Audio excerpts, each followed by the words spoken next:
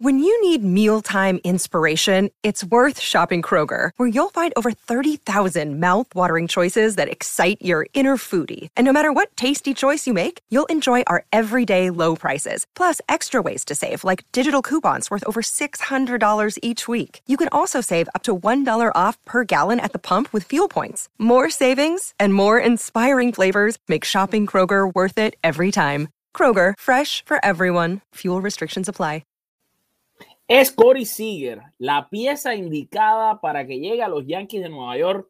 Este jugador, que es un shortstop, algo que los Yankees están buscando para la próxima contienda. De eso y más estaremos hablando en este podcast de la Semana de los Bombarderos, que ya va a comenzar. Today, I consider myself the luckiest man on the face of the earth. And the 3-2 pitch. Swung on a drill to right field. Going back Sanders on the track at the wall. See ya! See ya!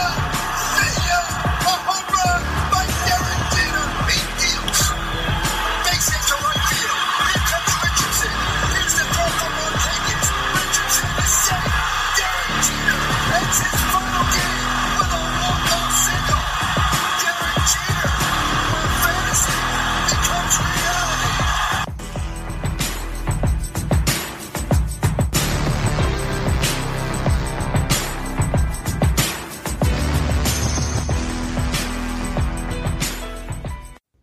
Saludos y muy buenas noches tengan todos, familia beisbolera, familia yanquista. Bienvenidos al podcast de los Yankees en español, la Semana de los Bombarderos. Yo soy Alfred Álvarez y aquí estoy como cada domingo a las 7:30 p.m. para traerles a ustedes un poco de noticias, comentarios de lo que va pasando con los Yankees de Nueva York en su andar ahora para la próxima temporada, la del año 2022. Hoy vamos a analizar la situación, el caso de Corey Seager. Corey Seager es uno de los campos cortos de los muchos, porque lo que se viene en el año 2022 es algo increíble. La cantidad de paradores en corto, la cantidad de torpederos que van a estar disponibles en la próxima temporada, o sea, que van a estar como agentes libres, es tremendo. O sea, es una lista de mega estrellas que van a estar ahí para los equipos que lo quieran firmar. Y la realidad del asunto es que los Yankees necesitan un shortstop. Esto lo dijo el propio Brian Cashman en su conferencia de prensa que dio al final de la temporada. Todo el mundo en lo que es la nación yanquista sabe que se está buscando un shortstop. Gleyber Torres al final no terminó siendo lo que se esperaba en la posición, eso no es un secreto para nadie, y tendrá que mover a la segunda base. Así terminó la temporada Gleyber, jugando en segunda base. Los Yankees por ahora en las ligas menores tienen dos grandes jugadores, Ojo Alperaza y Anthony Volpe, que de eso vamos a dedicar otro programa más adelante, porque Anthony Volpe y Ojo Alperaza merecen un show entero para ellos. Sí, son grandes prospectos y tienen tremendas perspectivas como jugadores para los Yankees, pero no para el 2022. Estamos claros que va a ser difícil que estos dos jugadores se puedan establecer o decir que van a ser los jugadores titulares de esa posición en el 2022. Sería una locura, no va a suceder. Los Yankees tienen que buscar un shortstop. La pregunta es, de los shortstop que están disponibles, ¿es Corey Seager una de las mejores opciones? Analicemos un poco lo que ha sido la carrera de Corey Seager hasta el momento en el mejor béisbol del mundo. Ya les voy a compartir por aquí mi pantalla para que juntos echemos un vistazo a lo que dice Baseball Reference, el sitio número 1, ¿verdad?, de estadísticas de béisbol de todos los jugadores. Vamos a mirar, esto es la carrera de el señor Corey Seager en lo que ha sido las grandes ligas. Corey Seager comenzó a jugar en el año 2015, como ustedes pueden ver ahí.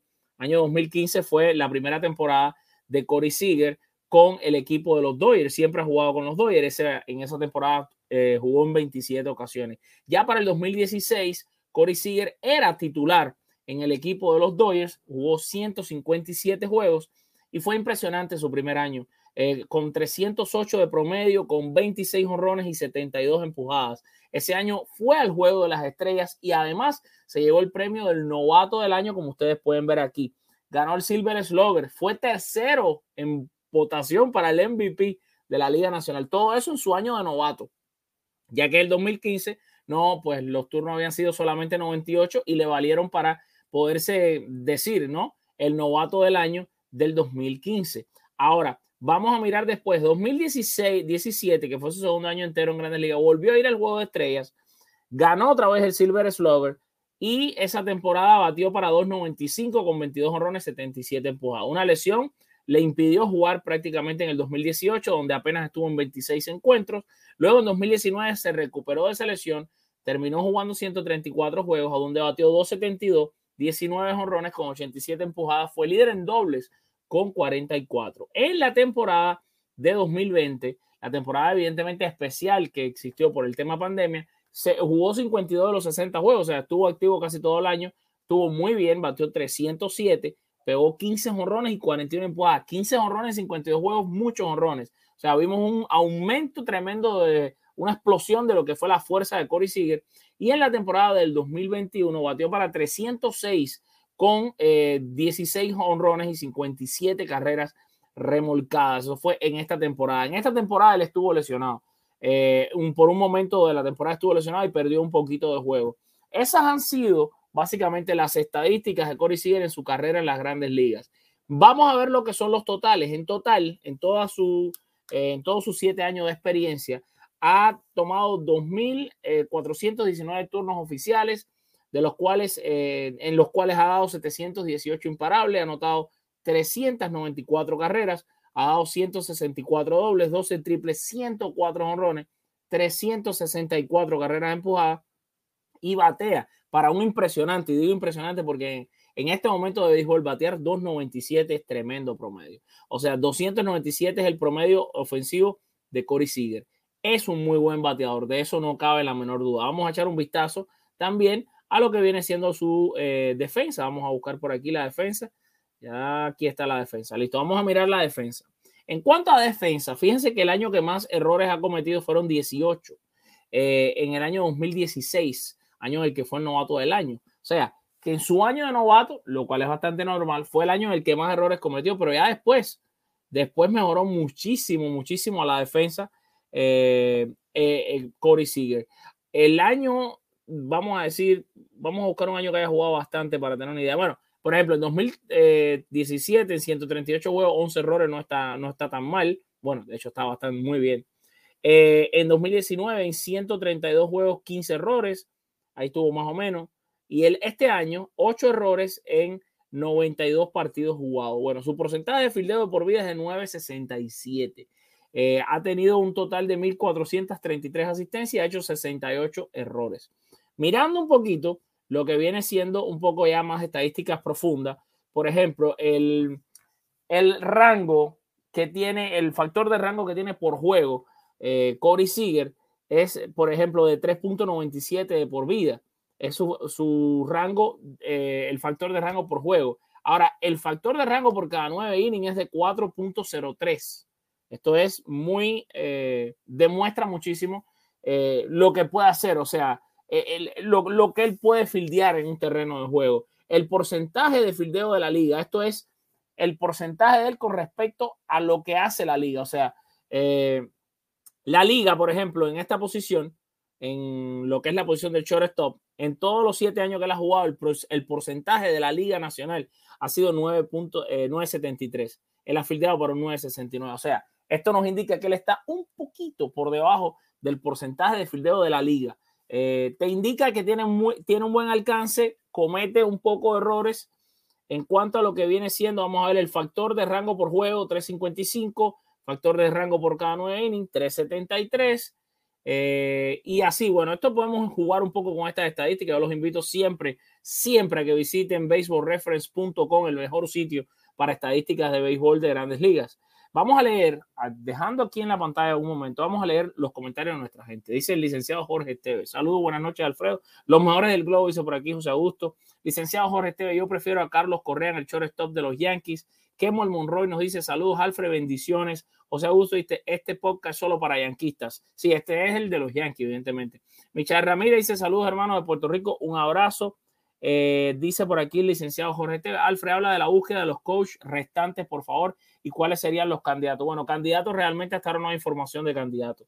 Para serles totalmente sincero y transparente, no hay información de candidatos. Una vez tengamos cualquier información de candidatos, los vamos a decir. Sí, hablamos de varios candidatos de bateo, dijimos algunos nombres que se habían considerado, incluyendo hasta el de Kevin Youkilis, pero de eso no se ha hablado más. Esto es un momento en el que a veces se pausa un poco la actividad en el béisbol de Grandes Ligas, porque ya más bien viene ahora fecha señalada, fin de año, llega diciembre, y ya por ahí se mueve un poquito todavía las oficinas, pero un poquito más calmado. Nos mandan saludos de Puerto Rico, un abrazo a través de Facebook. Dice, pero si Gleyber va a segunda, ¿dónde juega DJ? Y esa es la gran pregunta que nos hace nuestro querido doctor Leonardo Randial. Esa es la pregunta. Si Gleyber va para segunda, que parece todo indicar que va para segunda, ¿qué va a pasar con DJ LeMahieu? Bueno, habrá que ver si DJ LeMahieu va a jugar en la primera base o si se va a negociar por otro primera base, ¿a dónde va a jugar DJ LeMahieu? Eso es una pregunta que eso es, bueno, para otro show, porque hoy estamos haciendo un show más bien cortico. A las 8 de nuevo estaremos en vivo, por supuesto, con los comentarios de la Serie Mundial de Béisbol hoy con su juego número 5. Dice el licenciado Jorge Esteve, yo creo que Gleyber Torres lo van a cambiar junto con Gary Sánchez y la segunda base no. Eso no va a pasar, a Gleyber Torres no lo van a cambiar. A la hora de que digamos siempre cualquier comentario, nosotros, uno de los objetivos siempre de estos shows y de todo esto es educar. No van a cambiar a Gleyber simplemente, número uno, porque Gleyber sigue siendo un jugador interesante y con proyecciones que la ven los scouts y la ve todo el mundo, y lo otro por el tema contrato. No se cambia pelotero según un contrato. Ustedes tienen que basar, los cambios se hacen basados en rendimientos y en contratos. ¿Quiénes tienen contratos favorables para ser cambiados? Gleyber Torres es un jugador que los Yankees tienen total control sobre él. No van a cambiar a Gleyber Torres.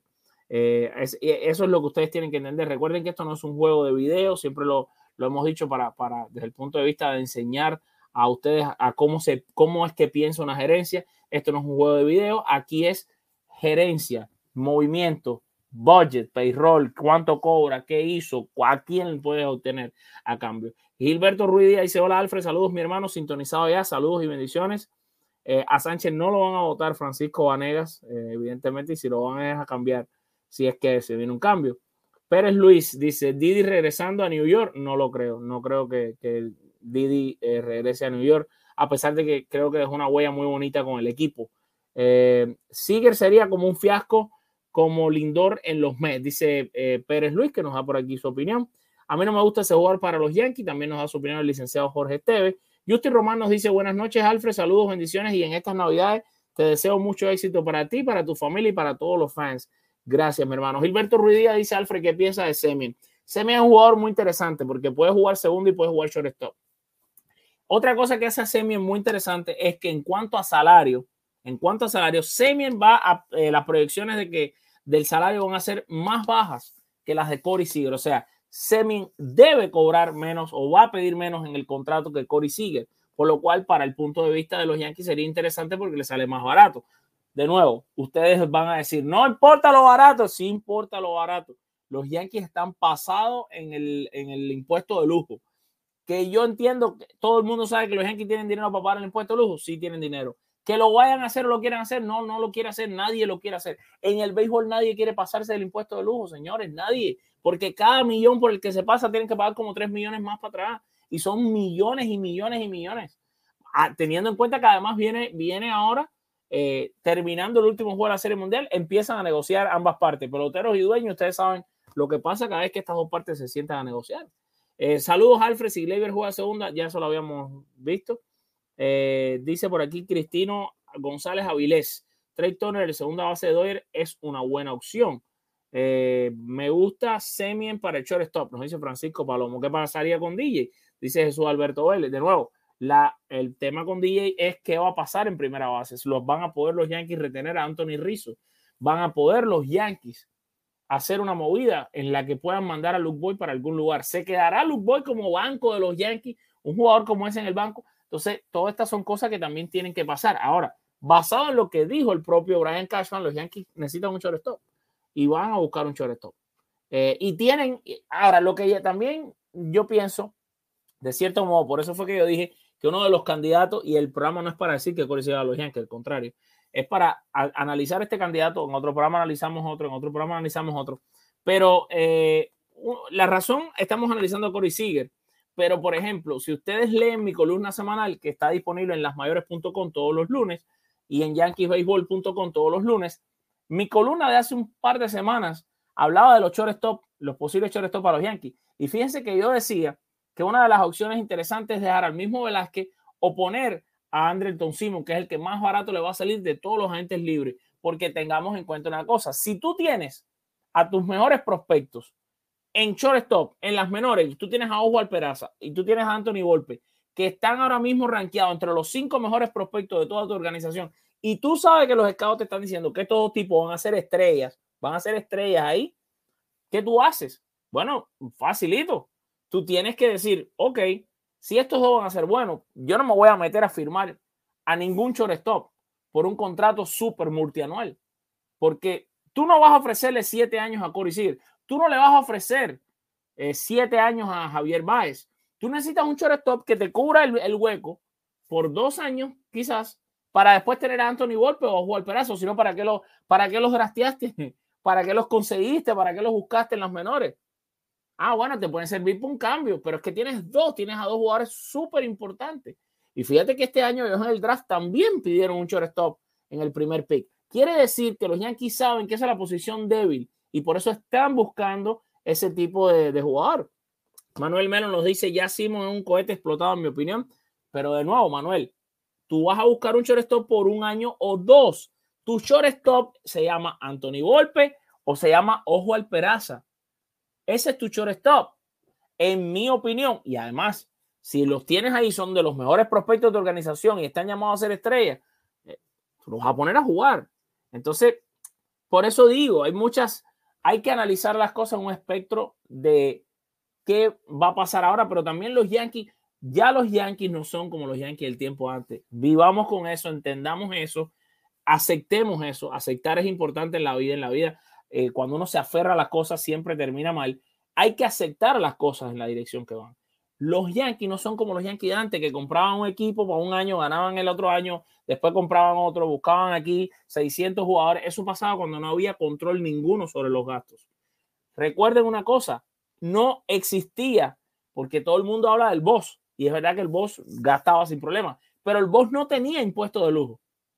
Que se lo hubiera volado un par de veces, pero que se lo hubiera volado tantas veces, o que no le hubiera importado pagar 30, 40, 50 millones de dólares en impuestos de lujo, yo no lo creo. Y es que el impuesto de lujo no estaba en ese momento. En ese momento tú querías tener un payroll de 250 millones y tú tenías un payroll de 250 millones y no le dabas cuenta a nadie. No es así hoy en día. Entonces hay que jugar con este tipo de cosas y hay que entender que si tú tienes prospectos del nivel de Anthony Volpe y del nivel de Oswald Peraza en las menores, tú vas a tratar de que esos jugadores te jueguen, porque además, desde el punto de vista de negocio es fantástico, porque estos muchachos entran ganando el salario mínimo y tienes control sobre ellos 6 años, a no ser que eso va a cambiar ahora, una vez que termine la Serie Mundial, que puede ser hoy. Entonces ya entrarán en negociaciones peloteros y dueños. Y entonces eso puede cambiar. Pero por ahora los Yankees han hecho los negocios del año. Aaron Judge hasta el año pasado o el antepasado cobraba el salario mínimo de Grandes Ligas. Cobraba $560,000. Llegó a cobrar $600,000. Gleyber Torres, Gary Sánchez, Aaron Judge, Greg Bird cuando estaba en primera base. ¿Quién más? Luis Severino. Todos estos jugadores estuvieron cobrando kilos hasta el otro día, porque los Yankees tenían control sobre ellos, no habían llegado al periodo de arbitraje. Después que entran al periodo de arbitraje, entonces empiezan a ganar su primer milloncito, 3 milloncitos, 4 milloncitos. Pelotero, Aaron Judge, el primer arbitraje en el que entró para evitar el arbitraje que le dieron a Aaron Judge, 10 millones. Aaron Judge no vale 10 millones, Aaron Judge no vale. Aaron Judge le genera a los Yankees 30, 40, 50 millones por año. Y le dieron 10 millones. Entonces, está claro que si tú tienes peloteros de la calidad de Oswald Peraza y de la calidad de Anthony Volpe, tú los quieres tener en el equipo. Si tú los vas a tener ahí con control, cobrándote poco y produciéndote mucho. Entonces hay que ver. Corey Seager es un nombre que está sonando por todas partes. No está sonando en rumores, sino está sonando por todos lados. Todo el mundo lo va a querer. Ya los Dodgers quedaron fuera de la competencia. Seager está evidentemente con la agenda abierta y con los oídos abiertos, escuchando opciones de todo el mundo. La pregunta es, ¿quieren los Yankees tomar la dirección de conseguir a un agente libre que es caro y que cuesta también porque tienes que pagarle varias temporadas? ¿Y qué haces con tus prospectos? O buscas rellenar el huequito de un par de años con un buen shortstop que sirva también incluso para para ayudar a estos jugadores que van a entrar y le das, tú tienes que mirar la lista. Si yo soy los Yankees, tú miras la lista de agentes libres que tienen el shortstop y tú dices, ok, de estos nombres, ¿quién de ellos me va a buscar 3 años de contrato? 3 años, ni 5 ni 6, porque en 5 o 6 se supone que Anthony Volpe o Oswald Peraza van a ser estrellas. Van a ser estrellas. Entonces, yo busco uno para 2 añitos, 3 añitos, que sea bien bueno. ¿Quién es ese bueno? ¿Es Andrelton Simmons? Quizás no. A Andrelton Simmons a lo mejor no le quedan 2 años o 3 años buenos. Bueno, ¿cuál de estos jugadores podría aceptar un contrato pequeño? Marcus Semien puede ser un jugador que acepte un contrato pequeño. Es una de las opciones, pero me encantaría terminar el programa leyendo sus comentarios. Jaime Doria González, entonces traigan a Didi y esperen los prospectos. Por aquí, Edgar, este es el podcast de los Yankees, o sea, es el show de los Yankees, es el show del podcast, lo puedes escuchar mañana, vas a ver el programa en la página de los Yankees, o sea, este es el de los Yankees, aquí hay show de todos los equipos, la mayoría tienen su podcast aquí. Dice por aquí Manuel Melo, Alfred, lo que pasó fue que empecé a ser fanático de Yankees desde los 90, donde el boss nos enseñó que los Yankees eran los Yankees y ahora son compradores de paca mientras más viejos y baratos. No es así del todo. El boss te enseñó en un momento en el que era un relajo comprar el pelotero, en que tú comprabas lo que te daba la gana. Hoy en día no es así. Hoy en día no es así. Oye, recuerda, Manuel, que hoy en día eso no es así. En la época del boss él decía, ¿quién es el mejor primera base? Dámelo. Y lo compra. Ahora no es así. Ahora los peloteros están en los equipos, hay 16.500 más cláusulas diferentes, están los impuestos de lujo. No es así, no es así. El boss no conoció lo que eran los impuestos de lujo. Ni siquiera se enteró que eso existió. Ni siquiera se enteró que los impuestos de lujo existían, señores. Dice, tienen que entender que New York es una ciudad de millonarios. El fanático no va a ir al parque a ver novatos. Bueno, New York no es una ciudad de millonarios. En New York hay tremenda pobreza desde el punto de vista de Estados Unidos, que no es la pobreza de nosotros los latinos, pero New York no es una ciudad de millonarios. New York tiene ciertas ciudades, como tienen todas las ciudades de los Estados Unidos, con gente que tiene dinero, y tienen otro montón de ciudades con gente pobre. O sea, para nada. Manhattan tiene partes de mucho dinero, y si vas al Bronx, que es donde está el estadio de los Yankees, por cierto, que es donde es el estadio de los Yankees, el Bronx es un lugar extremadamente, está extremadamente lejos de ser un lugar de millonarios, pero muy, muy lejos de ser un lugar de millonarios. Así que, vaya, por ahí ni lo creas. Jesús Pinto nos dice, pero el proyecto de los Yankees no es para ganar ahora, porque si es así, creo que los Yankees no están para esperar a nadie. El proyecto de los Yankees siempre va a ser ganar ahora, pero ya no es como antes, que tú decías, ganar ahora, tráeme a los 10 estelares, esto no pasa así, no pasa así.